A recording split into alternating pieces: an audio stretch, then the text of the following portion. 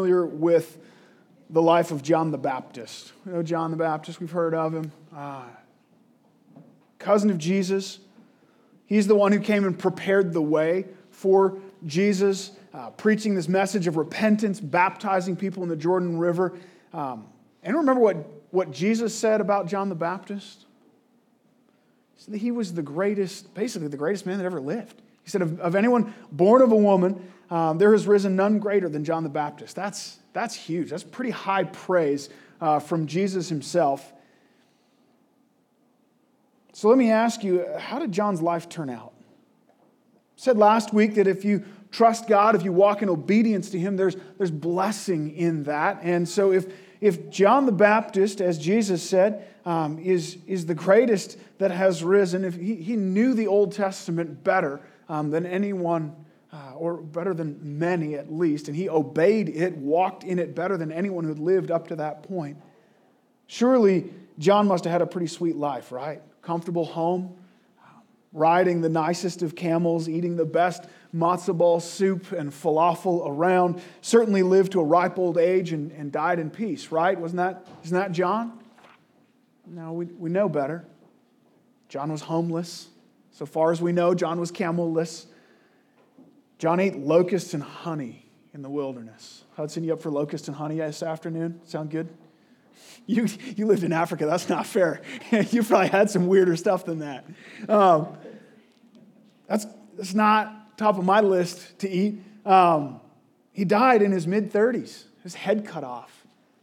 Not really a glamorous life. Not a life that we would point to and say, there's blessing. There's richness, right? So what's going on?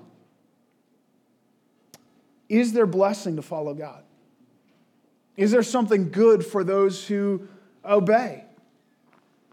And the answer is yes. It is absolutely a resounding yes. God promises it, and it will be so.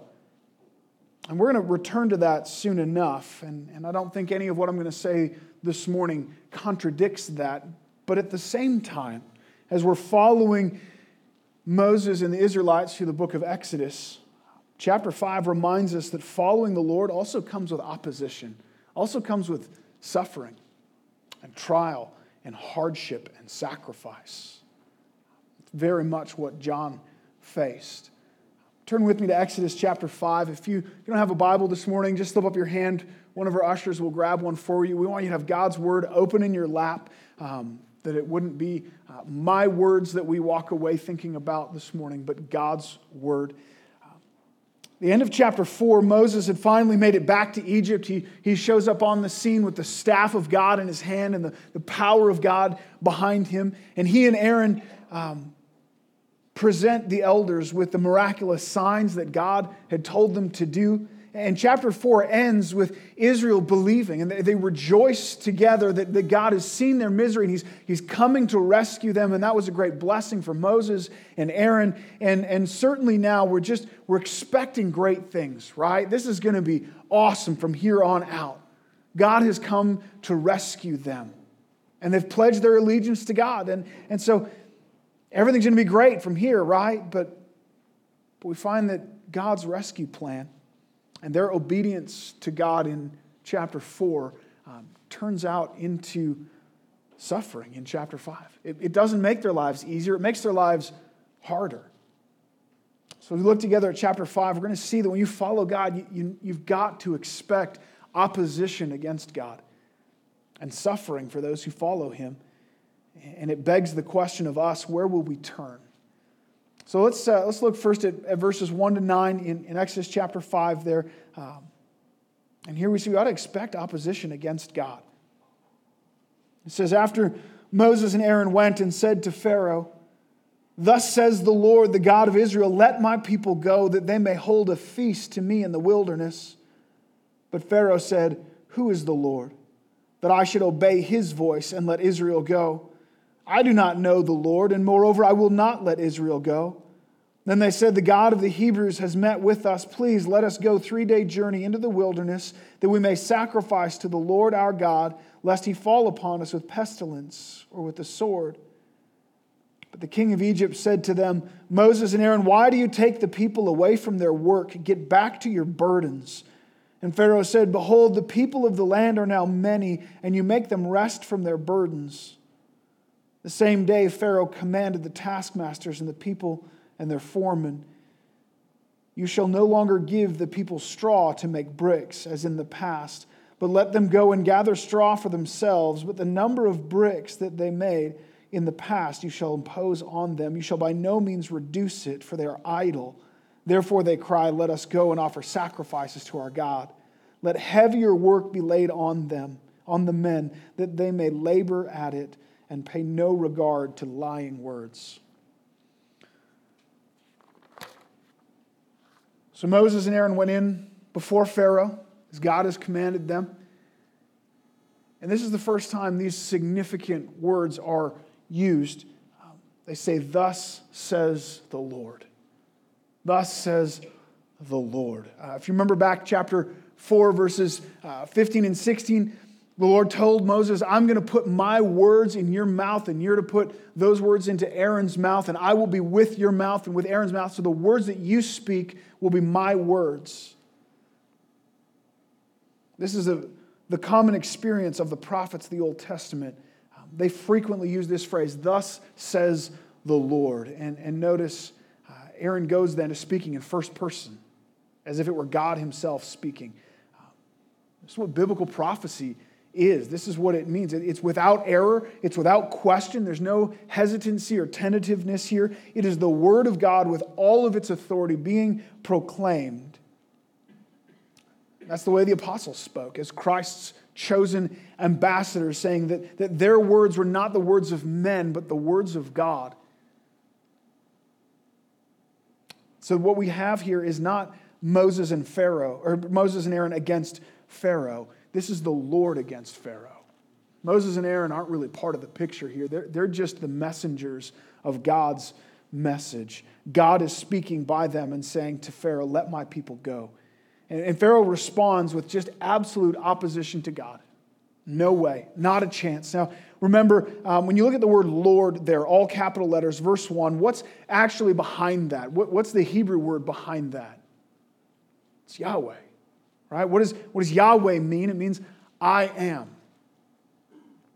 Look at what Pharaoh does. And it's worth noting, these are the first words that we hear out of the mouth of this Pharaoh. Moses and Aaron say, the I am has said, let my people go. And Pharaoh says, who is this I am? And he says that I should obey him, that I do not know the Lord. I will not let Israel go. He's putting himself in the place of God. He's saying, I am a greater I am than that I am. Down in verse 10, he responds to the Lord's thus says the Lord with thus says Pharaoh. Mentioned a few times already, this first question out of Pharaoh's mouth is the ultimate act of defiance. This is setting the stage for the rest of the Exodus. Who is the Lord? He's saying, I will not give him recognition. I will not give him honor. I will not acknowledge his power or authority. I'm in charge around here. I'm the one who rules. Who is the Lord? Of course, Pharaoh himself is a fairly complex figure as we look at this story in the course of Revelation in God's redemptive history. Again, this is a historical account. It's not less than that, but there's more going on here than that. God is revealing himself. And so God has so positioned Pharaoh that he not only speaks for himself, but he stands representing the basic elements of opposition against God. The Bible speaks, I think, pretty generally about three categories of opposition against the Lord. You have Satan, who is a personal being. He thinks, he plans, he works against God in a personal way, along with his demons. Then you have the world. It's a little more vague of a category. As you read the word world, particularly through the New Testament, we really have to rely on the context to know exactly what's being spoken of there. And sometimes it's used in a very negative sense. Jesus says in John 15, if the world hates you, know that it hated me first. 2 Peter 1, we're called to escape the corruption of the world. 1 John 5, it's promised that we will overcome the world. So the world in this sense means this worldly system of opposition against God. So there's Satan, there's the world, which is the culture, the community created by those who do not know God. And then there's the last category of sin.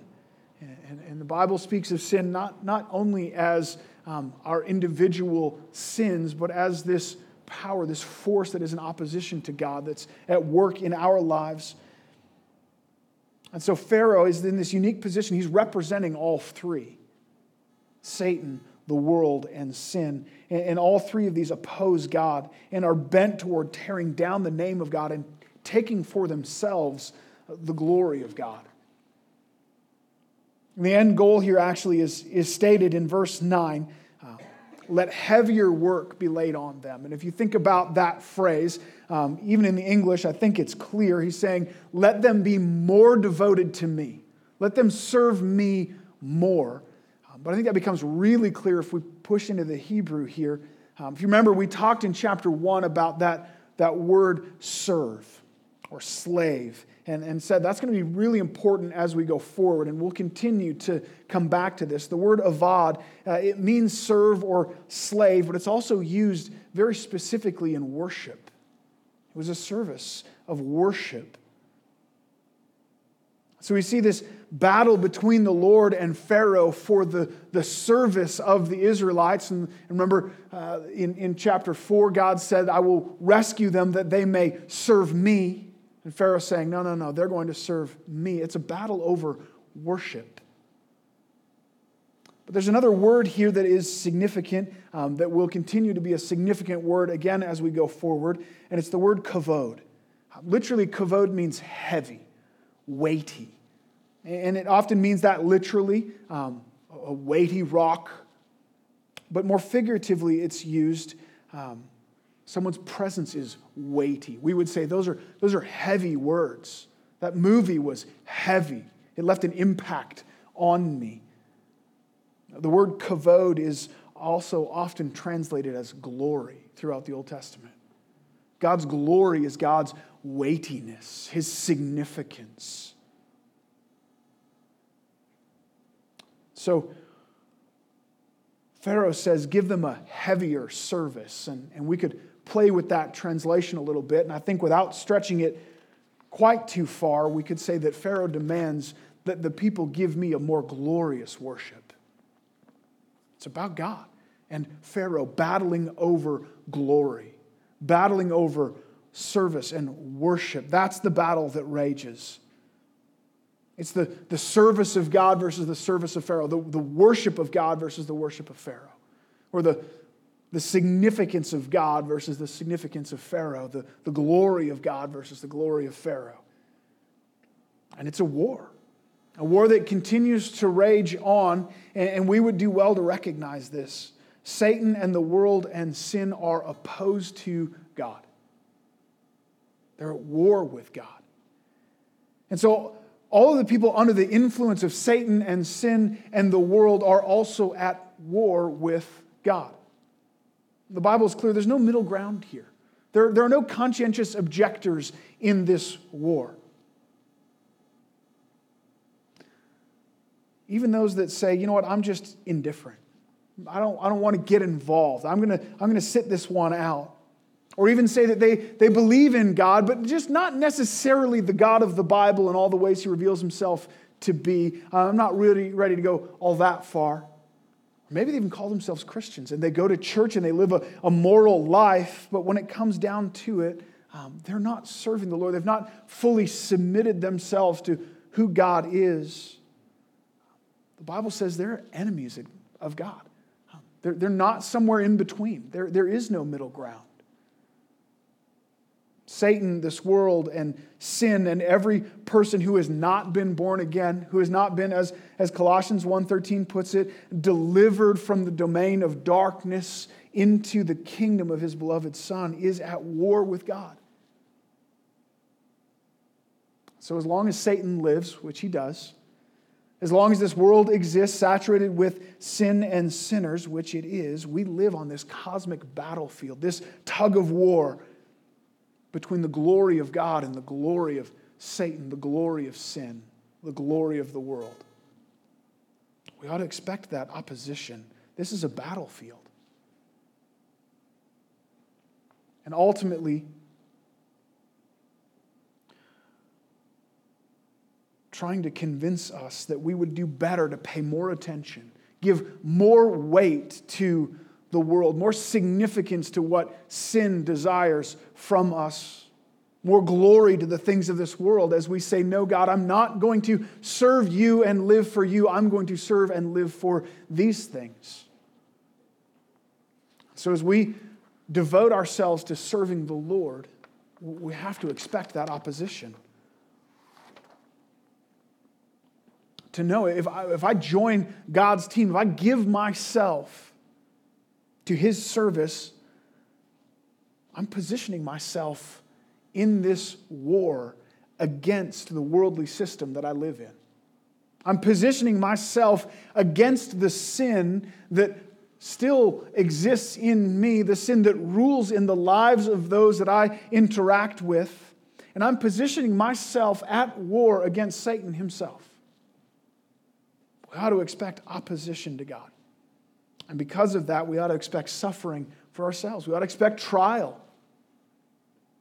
Look at verses 10 to 14 here in Exodus 5.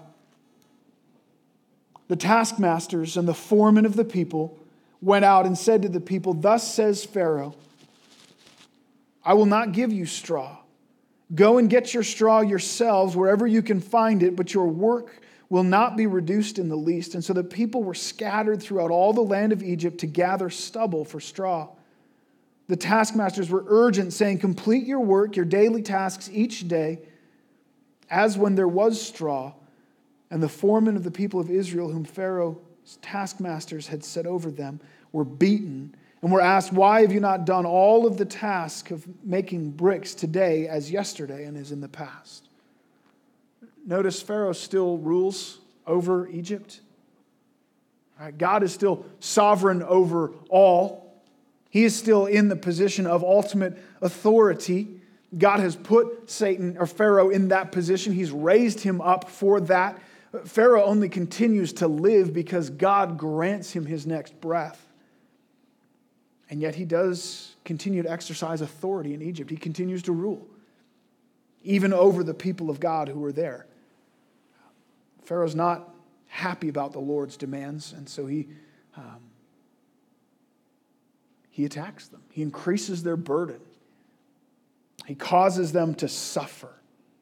It seems to me this was poorly explained to me growing up. I had it in my head that they had to make bricks with no straw, but you can't make bricks the way they were doing with no straw. The challenge was they had to keep making bricks with straw, but Pharaoh was no longer going to provide the straw. I don't know what the system had been set up, but now you need to go and get your own straw. And so their work is significantly increased, and it's humiliating and backbreaking. They're now spread all over the countryside on their hands and knees, pulling the stubble from the harvested fields and trying to collect the straw to make their bricks, and they're still required to make the same amount of bricks as before. It's impossible. What's the goal here? Well, Pharaoh is trying to drive this wedge between the people and Moses as the spokesperson of God, between God and his people. Moses comes and declares to the people that God is coming to rescue them.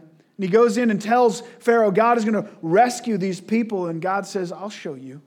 I'm going to make this people hate God. I'm going to make them wish, Moses, that you had never come.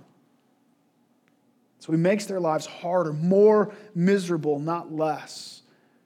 And sure enough, in the verses to follow, they begin to blame Moses, as if Moses was the problem here. Just like Pharaoh, Satan has authority in this world. He has power. He has influence here. Now again, God is sovereign over him. Even Satan, we don't believe in dualism. We don't believe that there is a God and a Satan who are in this epic battle and we're not sure which one is going to win. God is creator. He created Satan. Satan only continues to exist because God sustains him. God actively keeps him in existence. And yet, Ephesians 2:2, Satan is called the prince of the power of the air, the spirit that's at work in the sons of disobedience. 1 John 5:19 says that the whole world lies in the power of the evil one. 2 Corinthians 4:4, he's called the God, small g, the God of this age. If you're going to pledge allegiance to the Lord, Satan is going to throw everything he has against you. And he's powerful. He's going to work to turn you against Christ. He's going to work to make you wish you had never followed God, to keep you ineffective and discouraged in your pursuit of God. That's how he attacks God. You need to expect opposition to God and know that that's going to trickle down into hard trials and suffering for us. Now, this whole thing about spiritual warfare always catches people's attention, and I think leaves a lot of people confused and even deceived. Let's just camp here for a second. What does it mean to have Satan as our enemy? What does it mean to be the object of his attacks? Now, let's be clear. Satan is real. I know that's getting thrown out all over the place, but he's real. The Bible presents him as a personal being. He's an angel that God created who rebelled against God, and so presumably he's very powerful, as the angels are.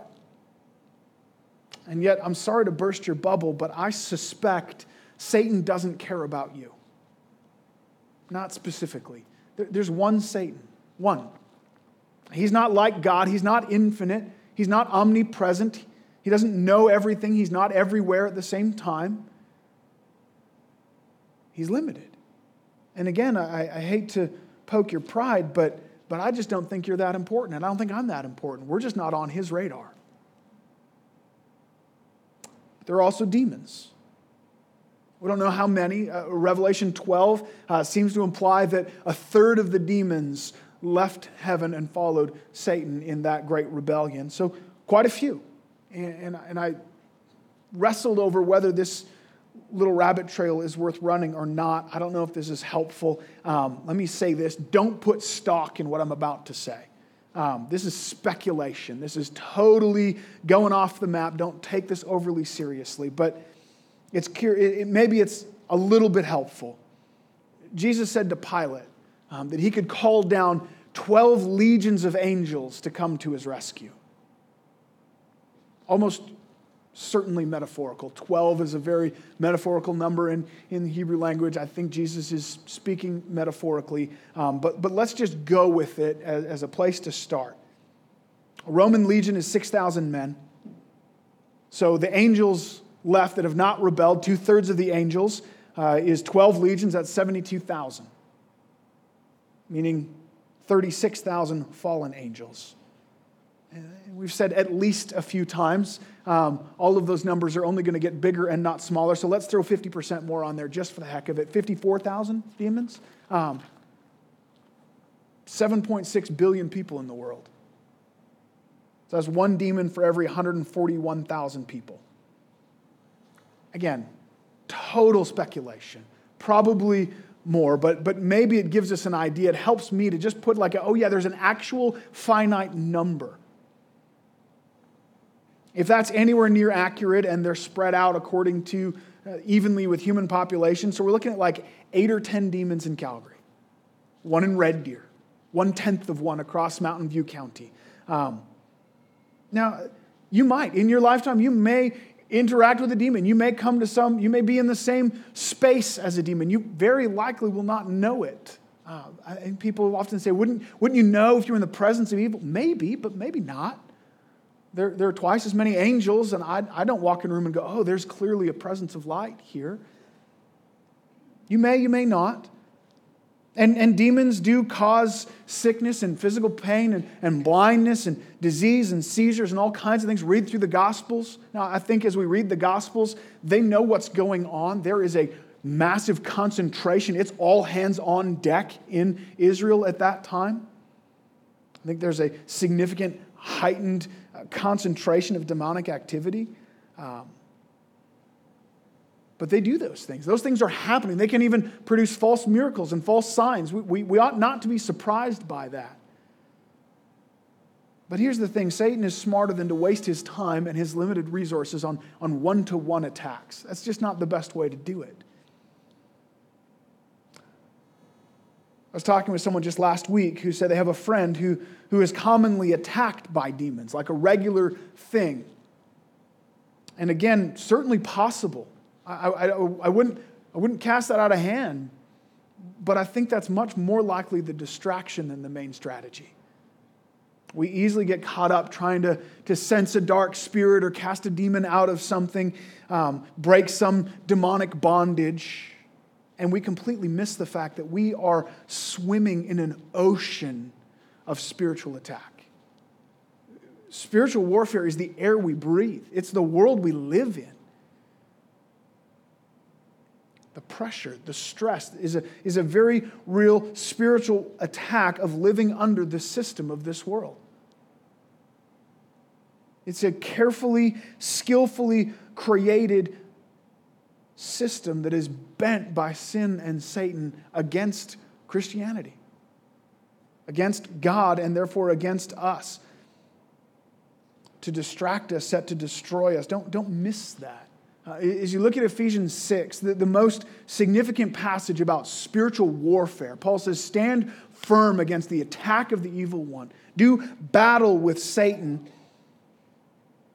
It's all about protecting your heart and your mind and your faith. It's what you believe. It's what you know to be true. That's how Satan attacks most commonly. According to the logic of Ephesians, the reason we need the armor of God is to believe and to live in everything that's been commanded in those first chapters of the book. To trust God's goodness and salvation in a world that says there is no God, or if that God exists, he must be evil. It's to understand ourselves and those outside of Christ as dead in their trespasses and sins in a world that says, no, everyone's basically good. It's to rest in salvation by grace alone, through faith alone, in a world that says at the same time, you need to earn everything you have, and you're worth it. You deserve everything. To see ourselves as part of the church of Jesus Christ in a world that pushes for fierce individualism. It's to live in unity as the church, speaking the truth in love to one another in a world that says to correct or contradict someone is an act of hate. How about this for wives to submit to their husbands in a world that calls that outdated patriarchal bigotry? For husbands to lay down their lives in loving servant leadership of their wives in a world that encourages men either to be lazy and disconnected, absorbed in whatever manly hobby they have, or to be passive and weak and leave the burden of leadership to their wives. It's to work hard at your job to the glory of God in a world that says you ought to try to get as much as you can while doing as little as you can. That's just a flyover of Ephesians. These are the things that God is saying, believe these things, live in these things, and to do that, there's spiritual warfare against you in that. Spiritual warfare is Romans 12:2. Do not be conformed to this world, but be transformed by the renewal of your mind, that by testing you might discern what the will of God is, what is good and acceptable and perfect. Spiritual warfare is when you allow Satan to corrupt your thinking, to begin to value the things of this world over the things of God. Pressure us to think like the world instead of think like Christ. It's Satan's pervasive and powerful propaganda against us. I was legitimately surprised the first time I studied out 2 Corinthians 10:4.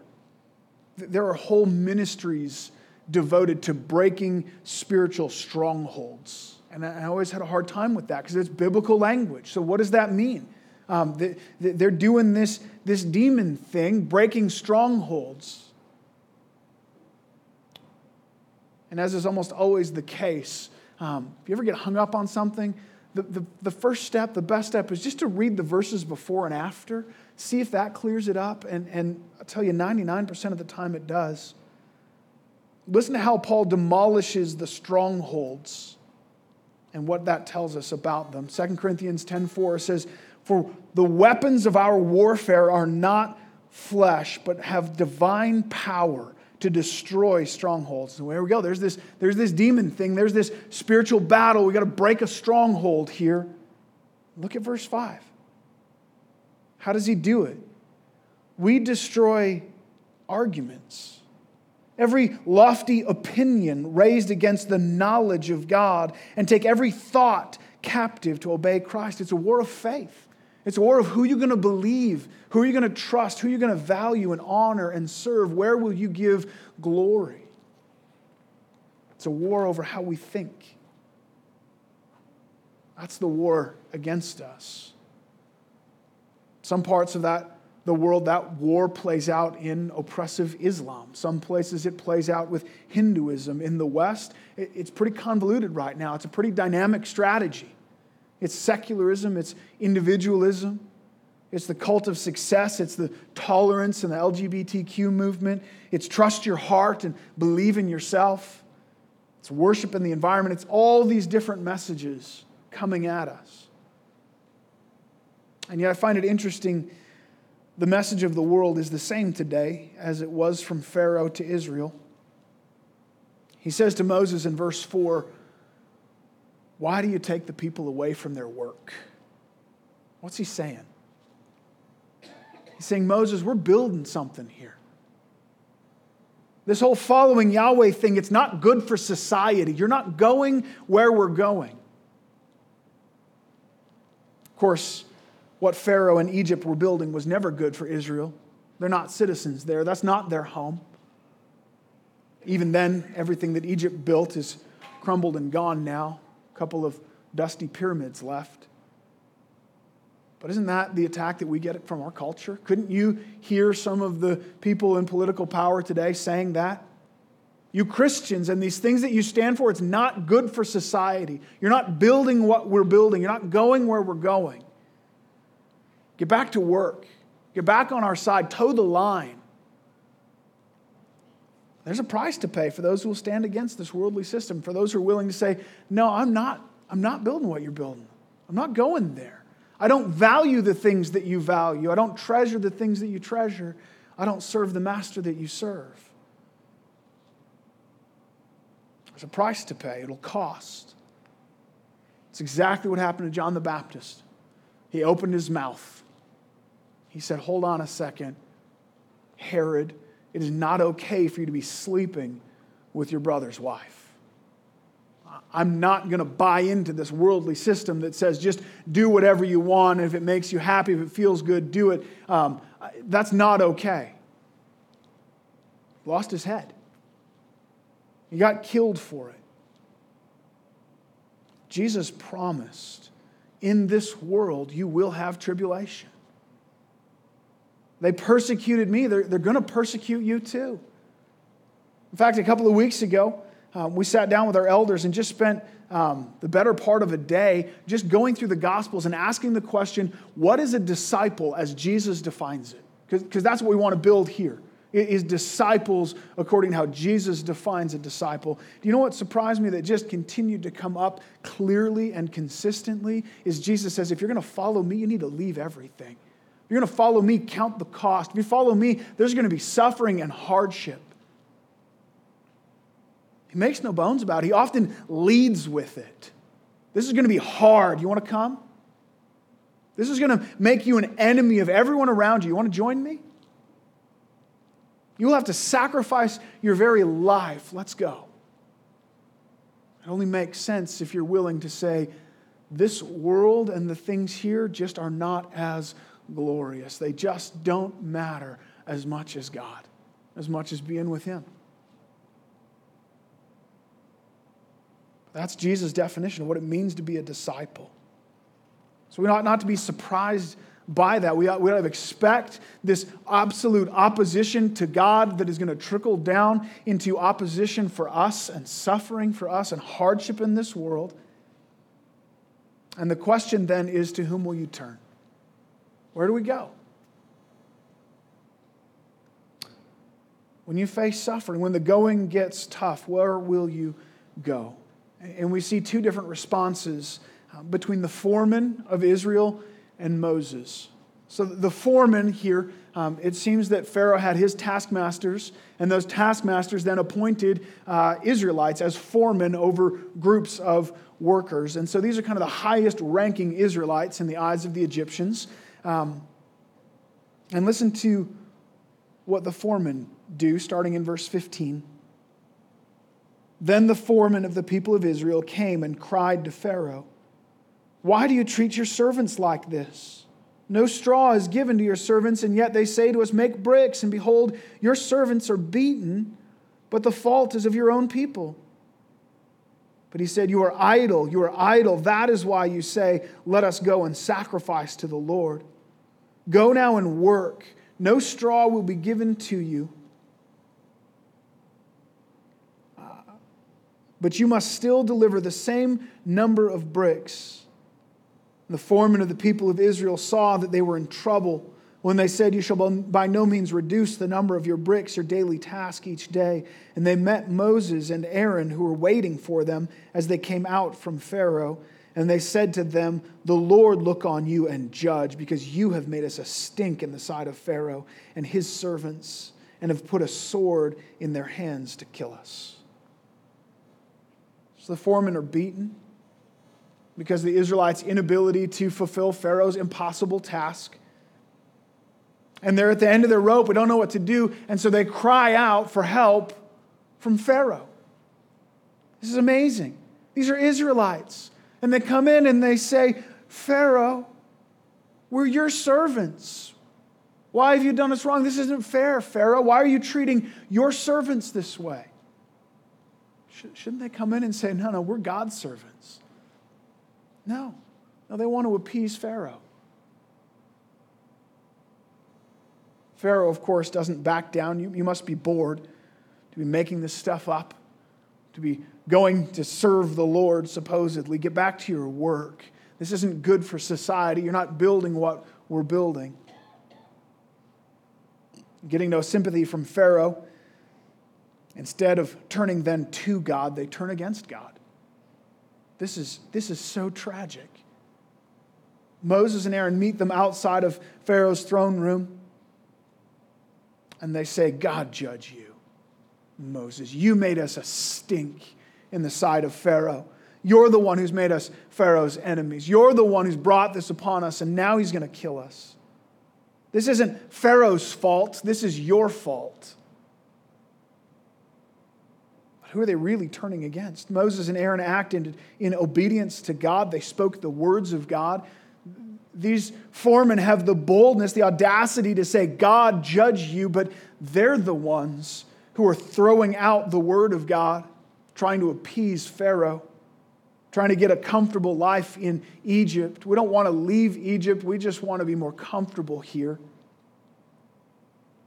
Man, this happens today, doesn't it? Don't we see this?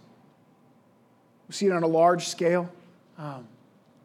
This is the United Church. As an obvious example, they've attempted to appease the pressure of the world. The world says, no. Don't tell us that homosexuality is wrong. You're not building what you're building. And they said, okay, we'll push that out of the Word of God. They said, don't be so exclusive. You guys have this idea that only those who follow your God are going to heaven. Only those who trust in Jesus. They said, oh, yeah, no. We'll push the Word of God under the bus again. We'll appease the world. Anybody can go to heaven. They just ordained their first openly atheist pastor. I don't know how that works. That doesn't make sense to me. But look what they've been willing to push away as God's word in order to appease the culture, in order to say, hey, we're building what you're building. We're going where you're going. Let our life be easy here. We don't want to fight with Satan and sin and the world. We want to be friends. We value that. It's tragic. They felt the pressure of society, and they were more willing to put away the Word of God than to be rejected by the culture. They gave more glory to the world than glory to God. Another example, it's just an easy example, is Joel Osteen. And I know a lot of people listen to him, and I frequently get comments about tearing him down, but that's why I think even more it needs to be done. When he's asked directly, is a Muslim going to heaven? Is homosexuality a sin? And he says, who am I to say? I don't judge. We don't talk about sin. We don't go there. That's not my place. Look, I'm not an expert either. I'm not an authority, but I know what God's Word says, and it's clear. And I'm willing to take the ire of the culture to just stand with God's Word. He's turning against God's Word to find sympathy in the culture. He's going to Pharaoh to try to make things better. But let's bring this closer to home, because on a smaller, more subtle scale, we wrestle with this constantly, don't we?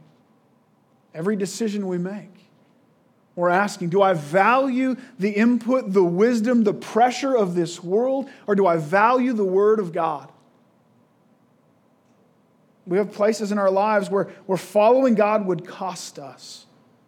It would be hard. It's not what my heart wants. It's going to make me a target in my workplace or in my family. It's going to demand sacrifice that I don't know if I'm willing to pay. This isn't the easy way. And our temptation to justify it, to appease the world with our own sin and just say, God would never want me to do that in this situation. God would never want me to do that if He knew I would get mocked for it. Surely God wants me to be happy, and doing this isn't going to make me happy, so that must not be what God wants. We give the wisdom of the world priority over the wisdom of God. I'm sure that command is generally true, but my situation is specific. My situation is different. That command of God can't apply to me right here and right now. I think most commonly, I know what the Bible says, I just don't want to do it. I just don't want to. There will be times that it requires immense faith to obey God, to trust Him, to follow Him in the face of an onslaught of trials. Immense pressure from Satan and sin in this world saying, that's foolishness. You deserve better. Don't bind yourself to that old stuffy book. And you have two options. We can follow the foreman. We can try to appease this world by just taking the scissors to God's Word, or just put it down altogether. Or we can follow Moses. And he takes his concerns to the Lord. Let's look at these last verses of chapter 5. Verse 22, then Moses turned to the Lord and said, Lord, why have you done evil to this people? Why did you ever send me? For since I came to Pharaoh to speak in your name, he has done evil to this people, and he has not delivered your people at all. You have not delivered your people at all. It's not what we expected. Moses doesn't go to the Lord in great magnanimous faith. He's just as troubled as the foreman. He's just as frustrated and confused as they are. He's feeling the pain of his people, and he's grieved and he's troubled, and he doesn't understand. The difference is not that the foreman questioned God and Moses did not. The difference is where they took that question, how they dealt with it. The foreman turned from God to Pharaoh. Moses takes all of his concerns and all of his frustrations, even his accusations, and he brings them to God. And these are not easy questions. Moses does not go light on God. He questions God's character. Why have you done evil to these people? He questions God's plan. Why did you even send me here? He questions God's actions. Since I came and spoke just as you commanded, it has only gone worse for them. But here's the thing, Moses trusts God enough to bring those questions to God, to hold tighter to God in the midst of his confusion. Maybe a silly example, but Friday we were setting up these curtains so we'd have them Saturday night. The cadets were going to be in here all day Saturday with our curtains set up. And the building manager said, well, are these curtains sturdy? Are they going to get knocked over? And I kind of did one of these, yeah, they're okay. And I gave it this kind of gentle wiggle, thinking, I hope it doesn't fall over. Here's what Josh does. Josh goes, I think so. Bam, bam. Yep, they're good. He wailed on them. Who had more faith in the curtains? Josh did. I was scared to bring my concern to the curtain because I didn't want to topple it. I didn't want to bring it crumbling down. Josh says, oh, they'll stand. They'll handle it. I know some of you are frustrated right now with God's plan and where He's brought you in your life. It doesn't make sense. This is hard. This is not where I thought we'd be. This is not what I thought would be happening. God, where's this blessing that you promised? I don't understand. It's only gotten worse and not better. Maybe it seems like ever since you followed God, your life has just been a spiral. I don't want to minimize that. I don't want to pretend like I have all the answers and I know what God is doing. I don't have all the answers. But He does. He's big enough to handle those questions. Now, this isn't the place you want to stay, right? This isn't a good place to live in the long term. This is not Moses' finest moment.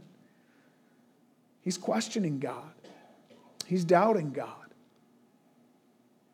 But if that's the reality of your heart, the way to deal with it is to open it up before God, to lay it before Him, to bring your concerns, admit to Him your doubts and your frustration. Because even that can be an act of faith, can't it? Burying, hiding those questions just kind of erodes the foundations of our faith as we tell ourselves, I'm not sure God can actually handle it. I'm not sure it's actually safe to ask my hard questions. But taking those questions to God and letting Him have the full brunt of your honest frustration can be an act of faith. Because, God, I believe you will answer. Because I believe you can handle it. Because I believe the problem is not with you and with your word, but with me. I'm the problem. And here's what I'm feeling. Even Jesus cried out from the cross, my God, why have you forsaken me? Take those questions, your fears, your suffering, your frustration, bring them to God. He can handle it. Take it to God, but then look at God's answer. We don't have the answer to every detail, but we have the final answer. Moses had that answer come in chapter 6. The Lord says, oh, this isn't the end of the story. This isn't where it stops, Moses. Now you're going to see. Now that I've drawn these battle lines, now you're going to see what I will do to Pharaoh. And they had the privilege of being rescued out of Egypt, watching God do these plagues, crossing through the Red Sea and looking back over their shoulder to see the waters of the sea collapse over Pharaoh's army and wipe them out completely. Absolute destruction for Egypt. They got to see God's victory. It was still hard for them. There were still trials. There was still trusting to be done. For us, the answer is found in the cross of Jesus Christ. That's the display of God's victory. And actually, the reality of those words from Jesus, my God, why have you forsaken me? At that moment, God had forsaken Christ. He had turned away His favor and poured on Christ the fullness of His wrath. The wrath, the forsakenness that we deserved. That act of God forsaking His Son is a display of the depth of His commitment to not forsake us. No matter how dark, how hopeless it may seem, no matter how frustrated you are with God's plan, no matter what trials you face or what obedience takes you to, you can never say with Jesus, my God, why have you forsaken me?